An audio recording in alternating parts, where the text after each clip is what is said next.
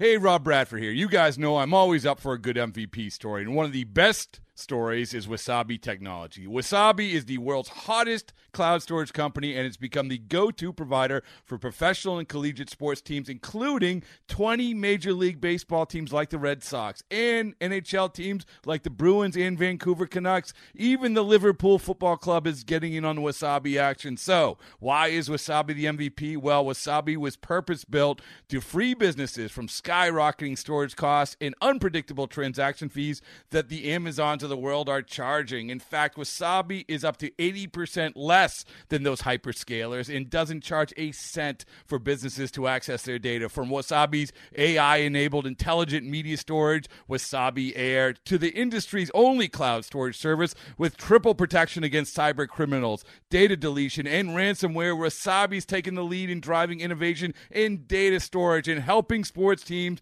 to unleash the power of their data. Wasabi, another Boston-based championship team. The Rays Radio Network proudly presents This Week in Rays Baseball. Swing and a high fly ball, right field and deep, Geyer to the wall. Rays win! Rays win! Rays win! D-Man Toy with a 2-run walk-off home run. The Rays winning ways here at Tropicana Field continue. Coming up, we'll recap the action from this past week, take a look around Major League Baseball, and sit down for in-depth interviews with the biggest names in the game.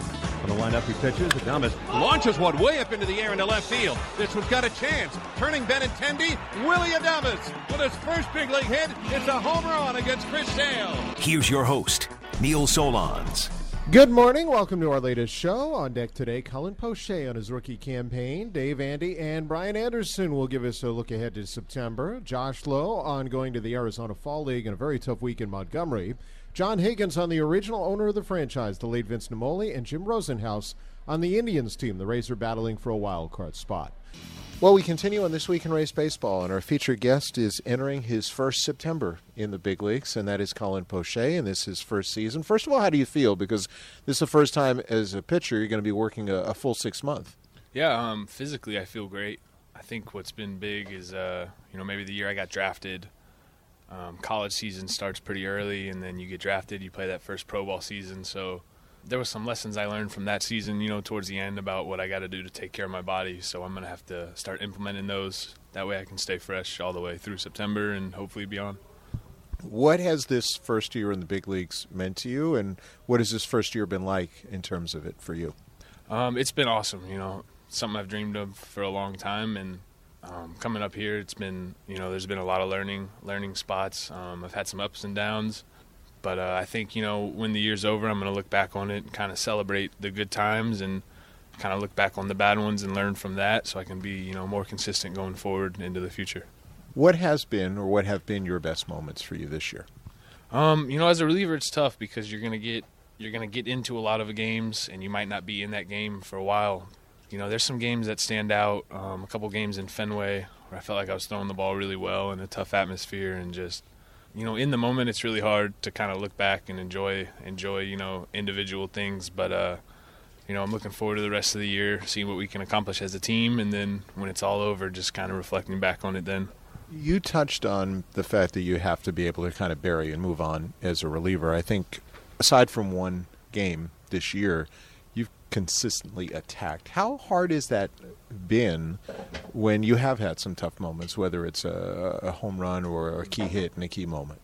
It's tough, but the only way you're going to get these guys out is if you're aggressive and you're in the strike zone early and you got to force them to swing at your pitches because these are the best hitters in the world. And, when you're aggressive like that and you throw strikes, they're gonna get you, here or there.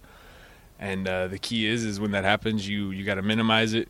What happens before is you can't put anybody on base. So if they do hit it out of the park, it's a solo home run as opposed to a 1 or 2 or 3 run homer, which can really change a game.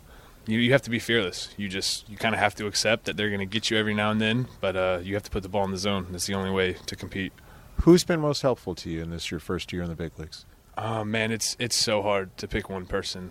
I can name countless guys who, when I was struggling, veterans came up to me, pitchers, position players, coaches, it doesn't matter. Everyone's everyone's been supportive, and if someone's not playing well or struggling, you know, the other guys are there to kind of pick guys up. Obviously, beyond Chico, there are some guys in that clubhouse who've been very helpful. What have Stan and Kyle meant to your development this year? They've been awesome. They've, no matter what, they've done a great job of making sure my confidence stays up, always building me up, really reflecting on the positives from each outing, just encouraging me, kind of working in the bullpen and just pointing me in the right direction, but not overcoaching, kind of letting me go out there and figure stuff out on my own, because when you're out there on the mound, there's no one else out there that can really help you. This week was probably, I thought, one of the more challenging moments for you. How much of what happened in Houston had to do with all the family and friends you had there and pitching in Texas as a big leaguer for the first time? Because we forget sometimes the human aspect of the game. There was maybe an increase of nerves at the beginning of the inning, but outside of that, I don't think any of that was to blame for the outing. I think it was just one of those days where I just couldn't find my mechanics, and it was good yesterday to get back out there and kind of have a bounce-back outing, especially walking the leadoff batter again. Kind of had to go to my slider as my strike pitch, which is something that, I usually don't do. Yesterday was big for me because it showed that, when I don't have my fastball, my best pitch, then I can, sometimes find a way to work out of these innings. Have you been proudest about the way you've handled adversity this year, of all the things that you've learned this season? I think that's been the biggest lesson for me. I think in the past I would let, bad outings kind of eat at me and, even let it change who I was as a person that day. And I think that's been big, is that I've been the same person on and off the field no matter how I'm doing out there. And, when you see other teammates act that way, it's something you can really respect. So it was something that I knew I needed to get better at, and the only way to do it is to kind of go through it and fail and just learn how to deal with it and bounce back. Because you look at, and I usually don't touch on numbers, but you look at the last 2 years, you haven't had to deal with a lot of adversity. I mean, last year you were the reliever of the year in the organization. Your numbers were incredible. The year before, you were very good in the Arizona Diamondbacks organization. So I'm guessing this is the first time in a while you've had to adjust to that. It is, yeah. It's probably the first time in professional baseball that I've had, an extended period of struggling. And I think that might have actually hurt me in the beginning, because I was so fastball heavy with my approach, and I started to get hit, and I was really stubborn and not wanting to change things right away, because I was like, man, this is the way I've been pitching for the last 3 years, and it's what's gotten me here. So I'm not ready to just kind of abandon that and look the other way. But it came to a point where I was like, man, I'm tired of giving up runs. I'm tired of where we're in a game and then I go in and someone hits a home run and it takes away momentum from our team and it's hurting the club. And so it got to the point where I kind of had to look in the mirror and be like, you have to do something differently. Like, your fastball's good. It's going to be your big pitch, but you have to do something to keep them off of it. There were a few games where the situation called for I was able to go out there and throw some sliders, and the more and more I've thrown it, the more comfortable I've been feeling with it. Aside from the Houston outing, though, you had like an 8-to-1 strikeout-to-walk ratio. And to me, that's probably more telling about how you have attacked in your mental approach than anything. Yeah, that's always been my approach. Really, just anytime you look at a baseball game, team that limits free bases, walks, hit by pitches, errors, the team that limits those is going to end up on top most of the time. So if you got a guy out there on the mound throwing strikes, more times than not, good things are going to happen for you personally and the team. Do you look back at your journey to this point, and it's amazing to me what a difference even 6 months to 8 months makes. Tell our fans the odd job that you were doing in the offseason leading into this year, because you hadn't even been on a 40-man yet. Guys who get drafted in your situation aren't making a ton of money, so they have to have off-season jobs. Right. So, it's hard in the off-season. You want to get a job because you want to have money. But obviously, your priority is getting ready for the baseball season, because that's your job. That's what I love to do. So you're kind of forced. You can't work normal hours. You're forced to find things where you can fit your schedule around it. So my first off season, I refereed adult league, kickball, softball, basketball, dodgeball, flag football, just anything in this league. At nights I would go ref the games. Last off season, I worked for a company. It's an app called Instacart, and it's just grocery delivery. So the order pops up on my phone. I go in the store, grab all the items, take it to their house, and just keep doing that. And it's not ideal. It's not obviously how you'd like to be spending your time in the off season, but it pays the bills and kind of keeps you busy. All right, you have to have an odd or funny story from each of those jobs. First refereeing, and which sport did you enjoy reffing the most of all of those? I think dodgeball was probably the best. Obviously, I don't even think you need refs for dodgeball, but it's pretty fun to just kind of stand there and watch people get hit. As far as refereeing, nothing too crazy. Obviously, people would get into arguments and a couple fights here and there, but the best story comes from delivering groceries. So the lady left a note on the order, said something about don't ring the doorbell, just leave the groceries on the porch. So it's my last order of the night. I'm ready to go home. I leave all the groceries on the porch. I'm walking to my car, and I can hear something going on behind me. And I turn around, and the neighbor's dog comes running out the garage and runs right up to the porch, starts digging its nose through the groceries. So I turn around, I look, and the dog picks his head up and looks at me, and it's holding a 3-pound roll of ground beef in its mouth. And it looks at me, and it just takes off down the street. And I'm sitting there, I'm like, man, I'm not too worried about the food. The food's whatever, but this lady's dog is running down the street. I have to run after her. And so I'm chasing this dog down the street. Finally catch up to it. Half the ground beef is just out. It's all punctured. I grab the dog by the collar, take it back to its house. The lady's like, oh, did he get out again? I'm like, yes, ma'am, he got out. I tell you, I'm sitting here with the ground beef, and I don't think the people are home. And I'm like, man, I don't know what to do. I don't know if I throw this away and then tell them, it's a large order, and really only this one part got bitten into. So I just threw it on the porch, ran to my car, and drove off. I never heard anything, so I guess everything went well with the ground beef. They weren't too mad about the puncture marks in it. But that was when I heard the dog's collar and turned around, and the dog just locked eyes with me with the huge roll of ground beef in his mouth and took off down the street. How big a dog? It was a big Rottweiler, so that thing was running. I think it's probably the fastest I've ever ran in my life. You have a dog? I do have a dog, nothing that big. My parents have a little small dog that I could catch like it's nothing, but that dog was a challenge. And back to refereeing, worst line you heard from somebody getting on you was what? Because I'm sure you can hear grief as a pitcher warming up and visiting stadiums. Anything catch up to that? So I was refereeing kickball. I don't remember the exact situation, but something happened, and it was kind of a rules question, and I called the guy out according to the rule, and he told me that I didn't know anything about baseball. And so I just kind of had to sit there and just kind of wear that one because I wasn't about to tell him what I do actually for a living. But so that one was interesting because it was tough to bite my tongue there. I would imagine. Can you recite any of the lines from the movie Dodgeball since you did referee dodgeball matches? Oh, man, I love that movie. So probably one of my favorite movies or scenes is Ben Stiller is talking, and he's trying to act all smart to the lady. He spells his name, and he's like, yeah, my name is White, W-H-I-T-E, of course. He forgets about the E and pauses, but that movie is just too many one-liners to really pick one. I'm guessing that refereeing dodgeball didn't match up to the movie, but hopefully you enjoy that. What else do you like to do for fun when you're not playing baseball? I like to fish every now and then. Watch TV, play video games. Really, I think probably just anything a person my age does. Anytime we're not at the field, it's always nice to kind of relax and get away from the game. And for you, obviously this is the last month. You're hoping that it leads to another month in October. What would that mean to you, and what would it mean to this group?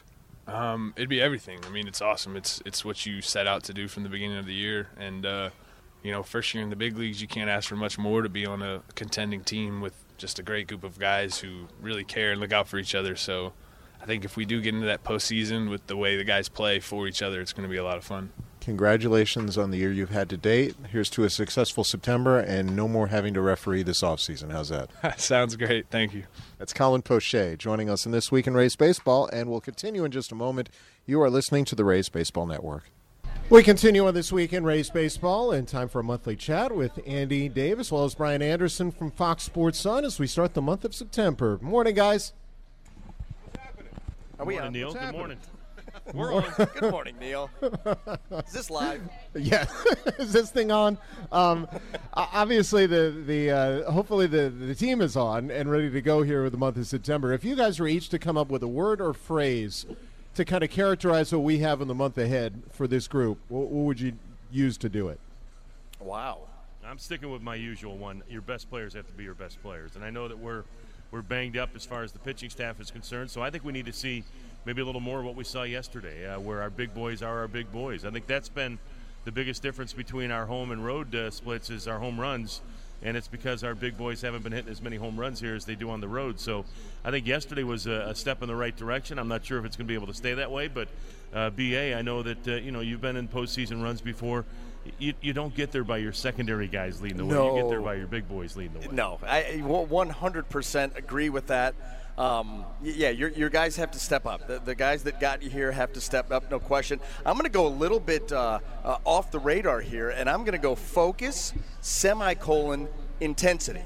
I think that what you've seen from this team, especially offensively, here in the last 4 games, they've gone up against Garrett Cole, Zach Greinke, Shane Bieber, and guess what? They've swung the bats well against those guys, and they have put runs on the board. I think there are times where you see that, and this is where you talk about that focus and having that intensity day in and day out. You've only got 1 month left to play because they're able to go out and do that against those types of pitchers, and yet your last 2 games in Baltimore, you just kind of limp to the ballpark. You limp away from the ballpark. You can't afford to give any more games like that away. You are going to have to bring it for the next month each and every day if you want to get into the postseason. So for me, that's what it is. I think another thing, too, and of course the best players have to be the best players, but when teams make it to postseason, sometimes you get unexpected performances from certain players. You think of what Austin Pruitt did a couple of days ago. That was a needed performance.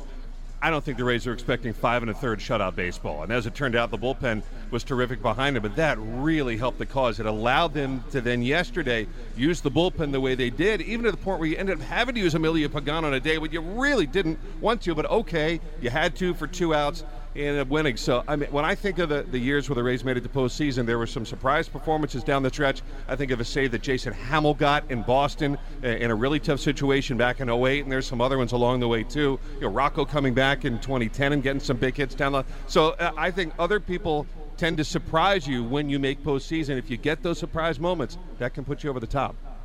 Since you mentioned surprises, to each of you, who's been the most surprising player in a positive way for this group this year?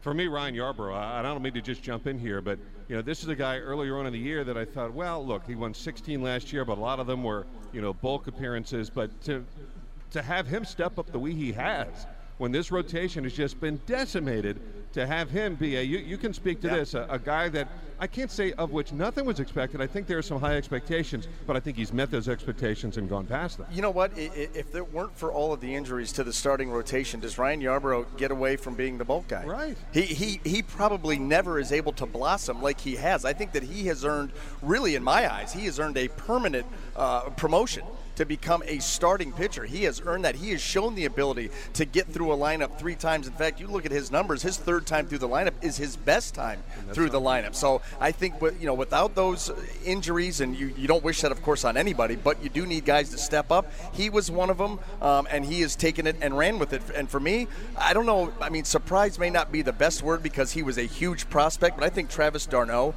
and what he has done for the catcher's position, with Mike Zunino having a down year offensively, and then on top of that, all of the injuries that they went through, he has really come in, and he came in with a reputation as a swing-first catcher, and the defense was secondary. Mm-hmm. His defense has been out of this world, and you saw it last night. All the blocks to keep Lindor at first base, and then the scoop tag as he's coming home to play. I mean, he has been. I think that he's just been absolutely outstanding behind the plate, handling this pitching staff, receiving, blocking, and then his hits have been big hits. Yep. I mean, there was a week there that he won just about every game in that week for the Rays with some sort of big hit. And so Travis d'Arnaud, for me, has jumped off the charts. And I just have to echo what B.A. said. Travis d'Arnaud's on my list. I was talking to somebody yesterday who follows a lot of baseball. He said, "You guys got Johnny Bench." He's been that important for the Rays here over these last few months, and he went away for a little while during the month of August, but he was back over the last couple of days, and as Kevin Cash told us in the pregame show, he's doing well. Maybe he's an every other month guy, and that's setting things up for hopefully a pretty good September. Speaking of important guys, where does Emilio Pagan figure in all this? Because Andy, you mentioned a couple outs he got yesterday, and how critical is it that the Rays are able to find some way here in this last month to get more than just Pagan and Anderson and maybe even Poche at the back end of that bullpen. I got Pagan as unselfish as I've seen any bullpen guy in a long, long time. I know, B.A., you've been around some guys where they only want the ball in the ninth, or they got to know if they're going to get the ball in the seventh or the eighth. Emilio Pagan's going to be ready to take the phone call anytime from about the sixth inning on. And what he did the other day, and what he has done even in extra inning games where he has stayed out there and even been walked off on a couple of times, he's warred for his teammates. And his unselfishness, I think, is a big, big reason why the Rays bullpen has been as utilized as it is, and it kind of carries over to some of the other guys. We saw Nick Anderson coming in a little bit earlier yesterday. Poche's had some moments. So, if you would have told me in March, BA, that we would have pretty decent-sized regression by Jose Alvarado and Diego Castillo, I'd be telling you we'd be lucky to be 500 starting the month of September, but it's because of guys like Emilio Pagan that we're still playing meaningful games this month. He's a manager's dream. He's absolutely a manager's dream for all the reasons that you just stated, and guess what? That rubs off on everybody else down there, and you really have an unselfish bullpen, and these guys understand that high leverage, Nick Anderson, I'm going to be the setup guy. I'm going to close if Emilio Pagan is down that night. Well, guess what? High leverage may come in the seventh. It may come in the sixth at this point, this time of the season. And these guys are more than willing to go out there and get the outs that are asked of them. And you cannot ask for anything more than that, especially with as aggressively as Kevin Cash uses that pen. A lot of guys in that bullpen point to Chaz Rowe and say that's a guy that's an important leader down there. And, we're around Chaz. He's not a real vocal guy. When you talk to him, he's got a lot to say. You forget the experience that he has. He's got some really good – I think he does creative things on the mound. By today's standards, creative, the way he moves on the rubber, almost batter to batter, pitch to pitch. Yes. Depending on what is going on with that. He did something last night that I've never seen before. And against Jason Kipnis, he was on the far third base side of the rubber with his heel. His heel was the only thing that was touching the rubber. Now, as you start to drive towards home plate, it's the ball of your foot that usually sits up against the rubber, and you're pushing off of that. Well, his heel was the only thing in touch with that rubber. So as he starts to push towards home plate, the heel comes up. He's just pushing off of dirt. I mean, that is a leap of faith right there, and I've never seen a right-handed pitcher ever do that before, ever. Why don't more pitchers move along the side of the rubber? Did they do it more when you were playing? You know what? Some guys would. I know this. I have pitched from every part of the rubber. I started obviously younger, amateur, and coming up through college in the middle of the rubber, and then all of a sudden to create more of an angle, I've pitched from the first base side, and I've pitched from the far third base side. As crazy as this sounds, moving from one side of the rubber to the other, it is such a completely different look at home plate that it takes you a little bit to acclimate yourself. The guys that are able to do that, pitch to pitch, maybe not pitch to pitch, but at least hitter to hitter, that's pretty special because it is a completely different. You don't think that because the rubber's not that long. But boy, oh boy, moving and creating that little bit of a different angle is a completely different look, and not everybody can pull that off. And Neil, one other thing, just to finish it off about Pagan, we all know this, and you know it more than most. He did not make the opening day roster. He was cut out of spring training. Think of that. We began the year without Pagan. He had to earn his way into this roster, and now he's one of the MVPs of that bullpen. Yeah, now looking at 54 players and a record-setting number of pitchers total, and maybe the most important guy, though, is the guy who starts today. How important is today's game? How important is it, too, for Charlie Morton to give you length, especially when you got 3 games in 2 days against Baltimore? It sets the tone for really the rest of their week. If he can give us length and then the offense can score some runs, then maybe you can use a couple of your B or C guys out of the bullpen today, and then maybe bump back, Yarbrough to the doubleheader on Tuesday, so that you have a legit starter going to one of the games on Tuesday, and you go bullpen day tomorrow. So Charlie Morton really can kind of set the tone for the rest of the week by giving the Rays some length today. And again, the offense has to do their part too, because Charlie can give you 7 innings, but if the offense doesn't score, then you got to utilize the bullpen the way that you have to try and win a close game. But it's a combination of Charlie and the offense to put something together today, so that I think going forward, not only just for this week and the doubleheader, but maybe also then separate Morton and Yarbrough in the rotation, so that you're not going bulk guy, or bullpen guy after 2 starters. And another thing I think of, B.A., and I'm curious of your thoughts on this, there were some times earlier in the year when the Rays took Charlie out, really trying to monitor where his innings were. And now, okay, he has stayed healthy because he has such an injured past. He's been able to make every start. He's going to blow by the innings total that they were expecting. And this is even when they pulled him back a little bit. Think of that game early on in the year in Toronto when they took him out. There's a couple other ones. boy, do they need him now more than ever to give length. And now it gives a larger perspective of what we were saying at the time, saying, why did they take him out? Well, now I guess it makes a little more sense. Yeah, and you know what? And Charlie Morton, and he signed that 2-year deal with the Rays with the intention of playing the 2 years and riding off into the sunset. He understands what's at stake here. He's a veteran. He's been in the postseason before. He has pitched in Game 7 of the World Series the last 4 innings to win a World's Championships. He knows what it's all about. He's going to do anything that this club asks him, and is going to be one of those guys that wants to be out there on the mound. I think today, like you guys have said, very, very important. And, I look at the setup this way. Adam Plutko, I think he's making his 17th start of the season. His worst start of the season was against the Rays, where they tagged him for 7 earned runs in just over 5 innings up in Cleveland. So worst start of the year for Plutko was against this offense, so they have a lot of confidence going in. And also, I was always leery of going up against an elite starting pitcher who is coming off a subpar outing, because you knew he wasn't going to have another one. He was going to come out and deal that last game. Charlie Morton in Houston, a little bit of a dud. You usually don't see guys like Charlie Morton have 2 in a row, so you expect him to come out here focused, ready to go, throw a gem, get to Plutko. This could be a real big chance to sweep this series. I did talk with Mark Topkin just a couple of moments ago, and he said when talking to Charlie yesterday, Charlie had a little flashback, though. He said, you know what, last year at this time, I went on the then DL with fatigue. But he goes, I feel way, way better than I did a year ago at this time. So hopefully that's the case as he goes into the start here today. But it's kind of interesting that he thinks about that as he gets ready to make the start today. Of course he does.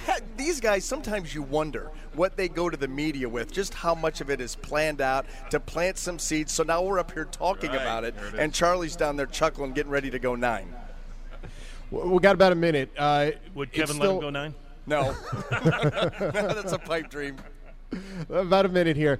Glasnow and Snell, still a ways away, but the emotional lift it would give this group to have them back in any form. Oh, it would be outstanding. Just to have them back, on the active roster and able to go out there, give an inning to whatever. It's going to buoy the spirits of this team, no question. Well, let's hope. I mean, it sure sounds like it. Look, we've gotten to this point before where guys are close to coming back. You think like a Brandon Lau situation, and then something happens. I can't count on it until it happens, but boy, I think all of our appetites are wet to see what it would look like if especially both those guys could get back here. Yeah, what they said. Well said. Guys, have a good call today and a great month of September. We appreciate some time on This Week in Rays Baseball. You too, Neil. Thanks. All right, thank you, Neil. Coming up on the program, Josh Lowe on a tough week for the Biscuits, John Higgins on Vince Namoli, and Jim Rosenhaus on the Indians. This is This Week in Rays Baseball on the Rays Baseball Network. Neil Solondz back with you on This Week in Rays Baseball. This certainly has been a tough week in the Rays family. Yesterday, services for the Bivens and Bernard families after the tragedy involving the family of Blake Bivens, the Rays AA pitcher. I had planned on speaking with talented outfielder Josh Lowe about going to the Arizona Fall League, but first, I spoke with him on Friday about what this week has been like.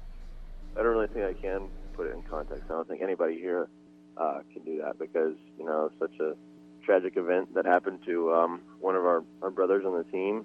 The Bivens family, we're all behind them, praying for them, and, it's a tough time for everybody here in the Rays, and we're all getting through it together. We've got each other's backs, and, this kind of brings the team together even more than we already were, which is kind of hard to do because it's a close-knit group of guys, but, now more than ever, we're stepping up for each other and having each other's backs when someone needs it. How appreciative have you been about the way the organization has handled things, and how difficult has it been through all of it still to manage to compete? Yeah, I think the organization's doing a great job being able to arrange something for the guys to attend the funeral. I think it's going to be great for us to be there for Blake and, for his family as well, and sit there behind him and have his back and just be able to give him a hug and see his face again.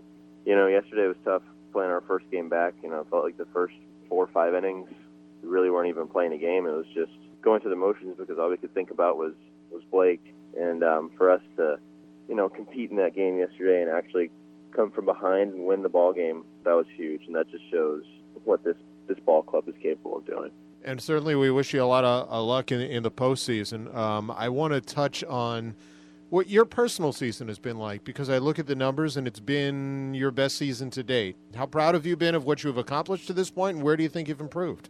Yeah, I think that I worked really hard in the offseason on trying to just get better at the overall aspect of the game of baseball, doing the little things right in the offseason to to make sure the big things and the small things during the season go right as well.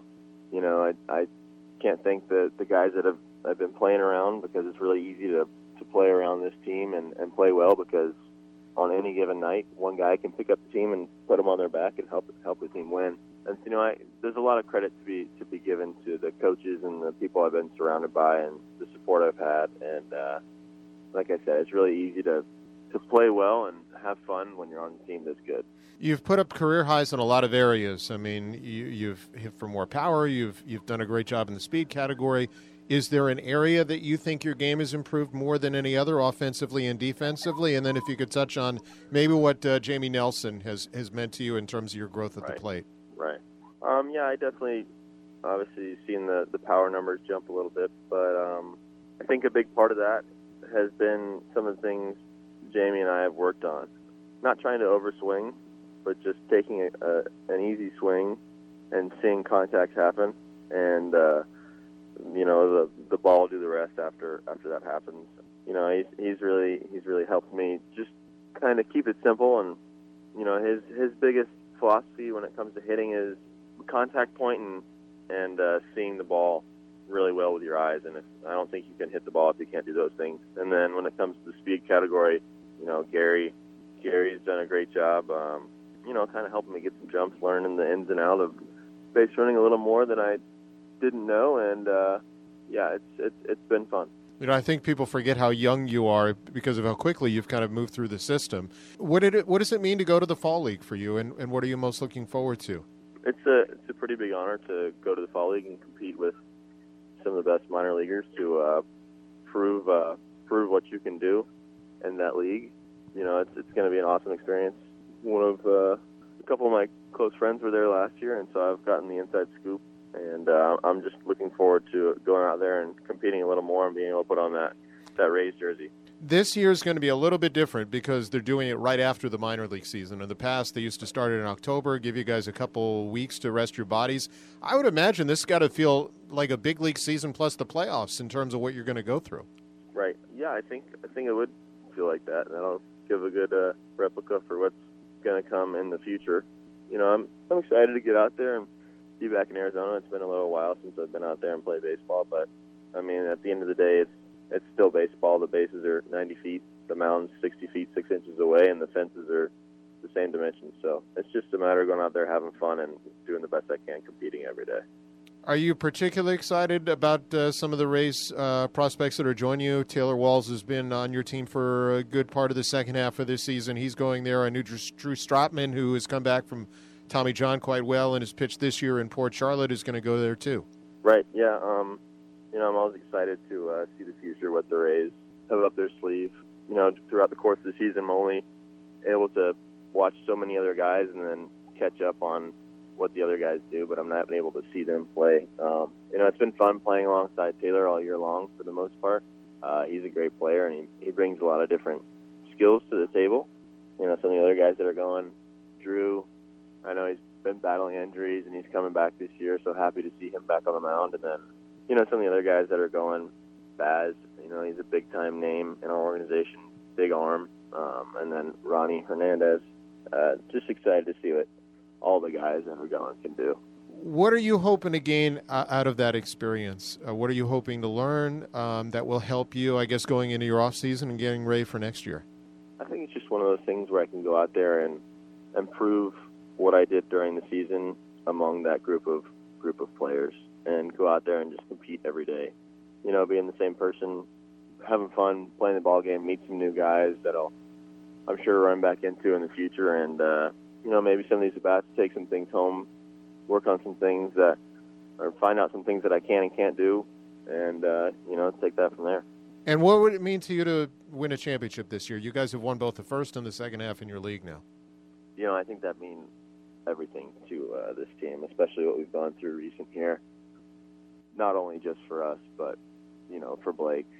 And that really mean the world to this team, and I think there's a really good chance of us doing that. Well, I wish you a lot of luck, especially under the circumstances. I appreciate some time, and we wish you best of luck in the Fall League, too, and thanks for being on This Week in Rays Baseball. Yeah, Neil, thank you very much. And that's a mature 21-year-old Josh Lowe who's going to the Fall League this month with race prospects Ronaldo Hernandez, Taylor Walls, plus Shane Boz and Drew Strotman, among others. If you can help the Bivens family, please check out their GoFundMe page or the GoFundMe page that was created for them. This also was a somber week in the race family because of the passing of the original owner of the franchise, Vince Naimoli, who died earlier this week at the age of 81. I spoke with one of the franchise's original employees, Senior VP John Higgins, about Naimoli's legacy.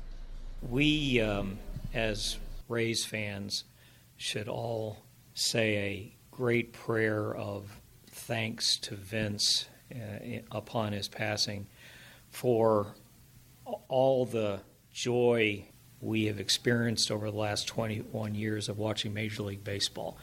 And Vince was the driving force behind bringing a team to Tropicana Field and to the Tampa Bay area, and we should be very, very thankful that he did so, because it's been a great 21 years, and Vince was very proud of this.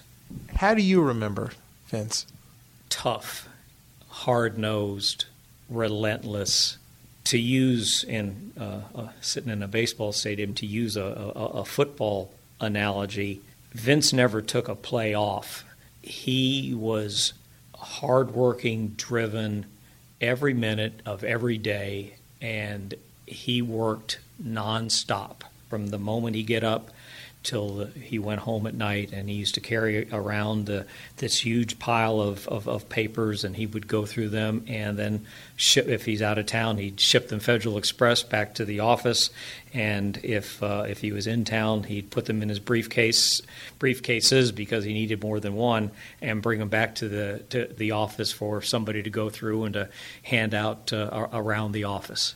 What do you remember maybe about your first encounter or the first time you really got to know him? My first encounter was in the aftermath of Vince and the city suing Major League Baseball, in the aftermath of the rejection of the San Francisco Giants' purchase and relocation. Vince and I got face-to-face. I did not know Vince before that. He was looking for a lawyer to handle that case, and in a larger viewpoint, to help him and the ownership group get a Major League Baseball team here, since the Giant situation had not succeeded. And I remember saying to Vince in that meeting, you've taken on a serious piece of business here. You have sued 27 very, very rich, powerful, and successful people, in addition to a whole bunch of other rich and powerful people in San Francisco, and it's not to be trifled with. I said, this isn't just some menial exercise. These people are going to be out for blood. They'll be. They won't take kindly to having been sued over this, and you have to be prepared for an out-and-out fight. And he was. And obviously eventually won. What's a side maybe of Vince that we didn't see, that maybe you had a chance to see over your many years working with him? Yeah, people didn't realize Vince was a really fun-loving guy when he took the time to do it. It's best exemplified by, whenever you're around him and a Notre Dame game is on, or in person at a Notre Dame game. He was intense and was playing the game along with players and the coaches, but once the game was over, assuming Notre Dame had won, he was just in the greatest spirits and the like. He was also very, very compassionate, and that's a side that very few people have seen and knew about Vince.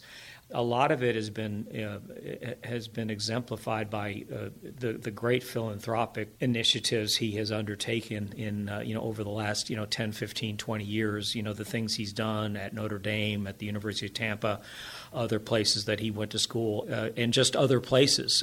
He's done a lot of things with Catholic charities that I've heard about, some of which haven't been publicized, but because I know a lot of people with the Catholic diocese, you'll hear that, hey, you know what, Vince did something really good for us. He did something of significance over at St. Anthony's Hospital. It's just his fingerprints are everywhere. But it sounds like he didn't want a whole lot of credit for all of it either. No, which a lot of people I would think would find that surprising, because Vince from on a business side, a lot of people perceive that Vince wanted the credit for this or the credit for that, which I don't know whether that's necessarily the case. But, yeah, he wasn't looking for any kind of accolades or publicity over, philanthropic and compassionate things that he did. He was doing it for the right reasons because, quite frankly, it would do good for a community that he cared a great deal about. Why did he care so much about this community, do you think, having spent so much time with them?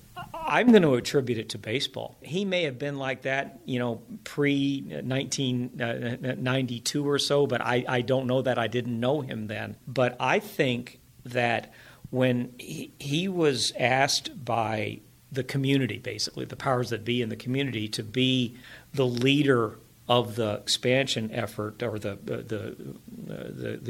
baseball effort, whether that's through expansion or through relocation, he wasn't getting paid for it, but he took it upon himself because it was something the community needed.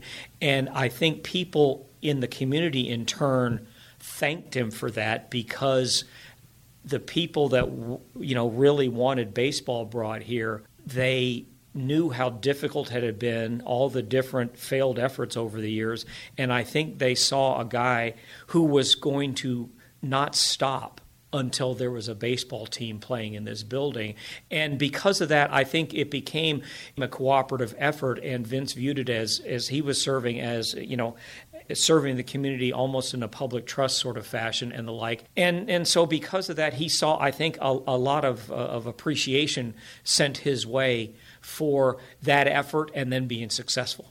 Certainly in a game of baseball where everyone fails 7 out of 10 times, everyone's going to be flawed, and he had his own flaws. But what do you remember about the day that this area got a team, and what do you remember about his reaction to that? Well, what I remember is I didn't sleep the night before. I stayed up all night because I was negotiating the deal with the baseball owners. And then when I got back to my room, it was like 2 hours before we needed to get up. So I said, well, I'm not going to go to sleep. And so I was tired all day. It was the adrenaline was pumping and the like. Not to go too far off track, but over the preceding 36 hours or so, baseball had changed the rules. The rules and the purchase price had been established for quite a few months. They that evening, the evening of March 8th into the wee hours of the morning of March 9th, they changed the rules on us. During that process, Vince was the calmest and most serious I'd ever seen him. And our fellow expansion partners in Arizona, they weren't quite so calm about it, and they were prepared to leave. And Vince, talked them out of that. And he was the calm and analytical one who came up with a way to solve the problem, pay what they wanted to pay, but make it work from a cash flow perspective and a timing standpoint. So it was a win-win for everybody, and that was a situation that very easily could have blown up. And there's no telling if we hadn't gotten the team the next day what would have happened. And that's all because of Vince. And that's John Higgins on Vince Naimoli. The Rays, of course, wearing special patches the remainder of the year with Naimoli's initials, VJN, to honor him. Back to the field where the Rays continue to battle with the Indians for a playoff spot. I spoke with Indians radio broadcaster Jim Rosenhaus and asked him how he sizes up the final month. Well, I think the Indians are still holding out hope that they can overtake the Twins, but obviously that's getting a little more difficult here. They've fallen 4.5 back. The silver lining is they still have 6 games with Minnesota, so there's some good head-to-head there. But certainly they just want to get into the postseason if the division doesn't work out. And it's been a challenge, but they got themselves back into it after a real rough start where it just didn't seem like postseason would be a realistic option this year. So we'll see if they have enough left. They're kind of, I think, as you may have seen in this series, they're struggling a little bit just from a depth standpoint, and I know you guys have been through injuries too, and sometimes they can catch up, but they're battling through and certainly feel good about where they're at with 25 to go. We're all lamenting who's not here sometimes as much as who is there. Who do you think they miss the most right now of the guys that aren't here with this group? Boy, that's a good question.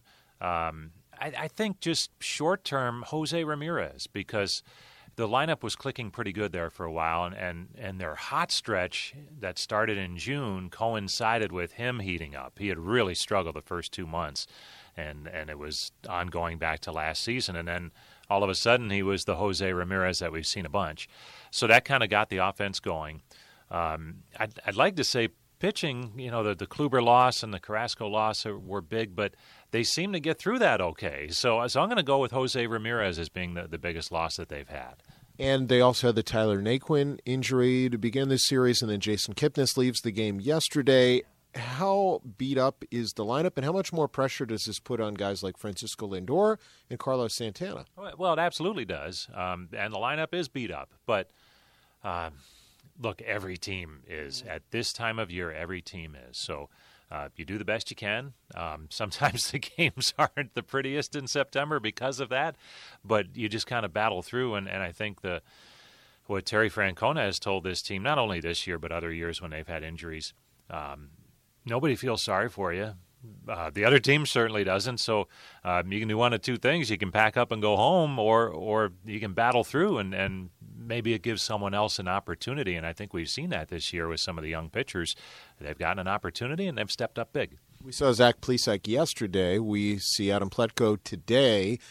How do you think they're faring right now coming into September? Because this is probably new for them, pitching a 6-month in important games. Plutko, I think, is better off than Plesac. Plesac, that they actually extended his rest this time through. I think you saw last night they got him out of there maybe sooner than they would have earlier. So they're trying to be careful with him because he'll have an innings jump. Had Tommy John a couple of years back, so they're trying to be careful with him. Plutko's fine. He missed some time at the start of the season at the end of spring training, so his innings aren't as high as Plesac's, and he's feeling great. So from that standpoint, he's fine. But, it's certainly a concern with younger pitchers. They were hoping to get Kluber back, and then he had kind of a setback with something else, so it doesn't look like he'll be back anytime soon. But, again, you go with what you have, and hopefully it's enough. Emotionally, how big is the lift of Carlos Carrasco today coming off the injured list, and what do you expect from him in September? I think it's a big lift for this team. It'll be interesting to see how he's used early on. I think they kind of want to get him into the first one in a non-game-changing situation if they can. I think it's a huge lift for this team. He's extremely popular. His teammates love him. And it's a remarkable story, really, that he's back pitching at all. But it's funny, when he first started throwing, I think it was more just therapeutic for him to get out and do something that he enjoys instead of just treatment and things like that. So I think he will help because the bullpen could use an extra arm back there, especially at the back end. If he's what they think he is, he'll help in the back end of that bullpen. How much do you think Cleveland expands the rosters in September? I expect this last year of up to 40 that the Rays might go all the way to 40 if they have to. The Indians won't, but they'll bring in enough players to cover themselves in situations like the extra catcher and extra infielder. They'll bring up some extra arms too. But they're very cognizant. I think what has helped this team get in the race and be relevant here in September, it's a tight-knit group, and I think Terry Francona is cognizant of that. You don't want to bring in too many extra players who haven't been a part of that all summer just to have them here. If they're going to contribute, absolutely.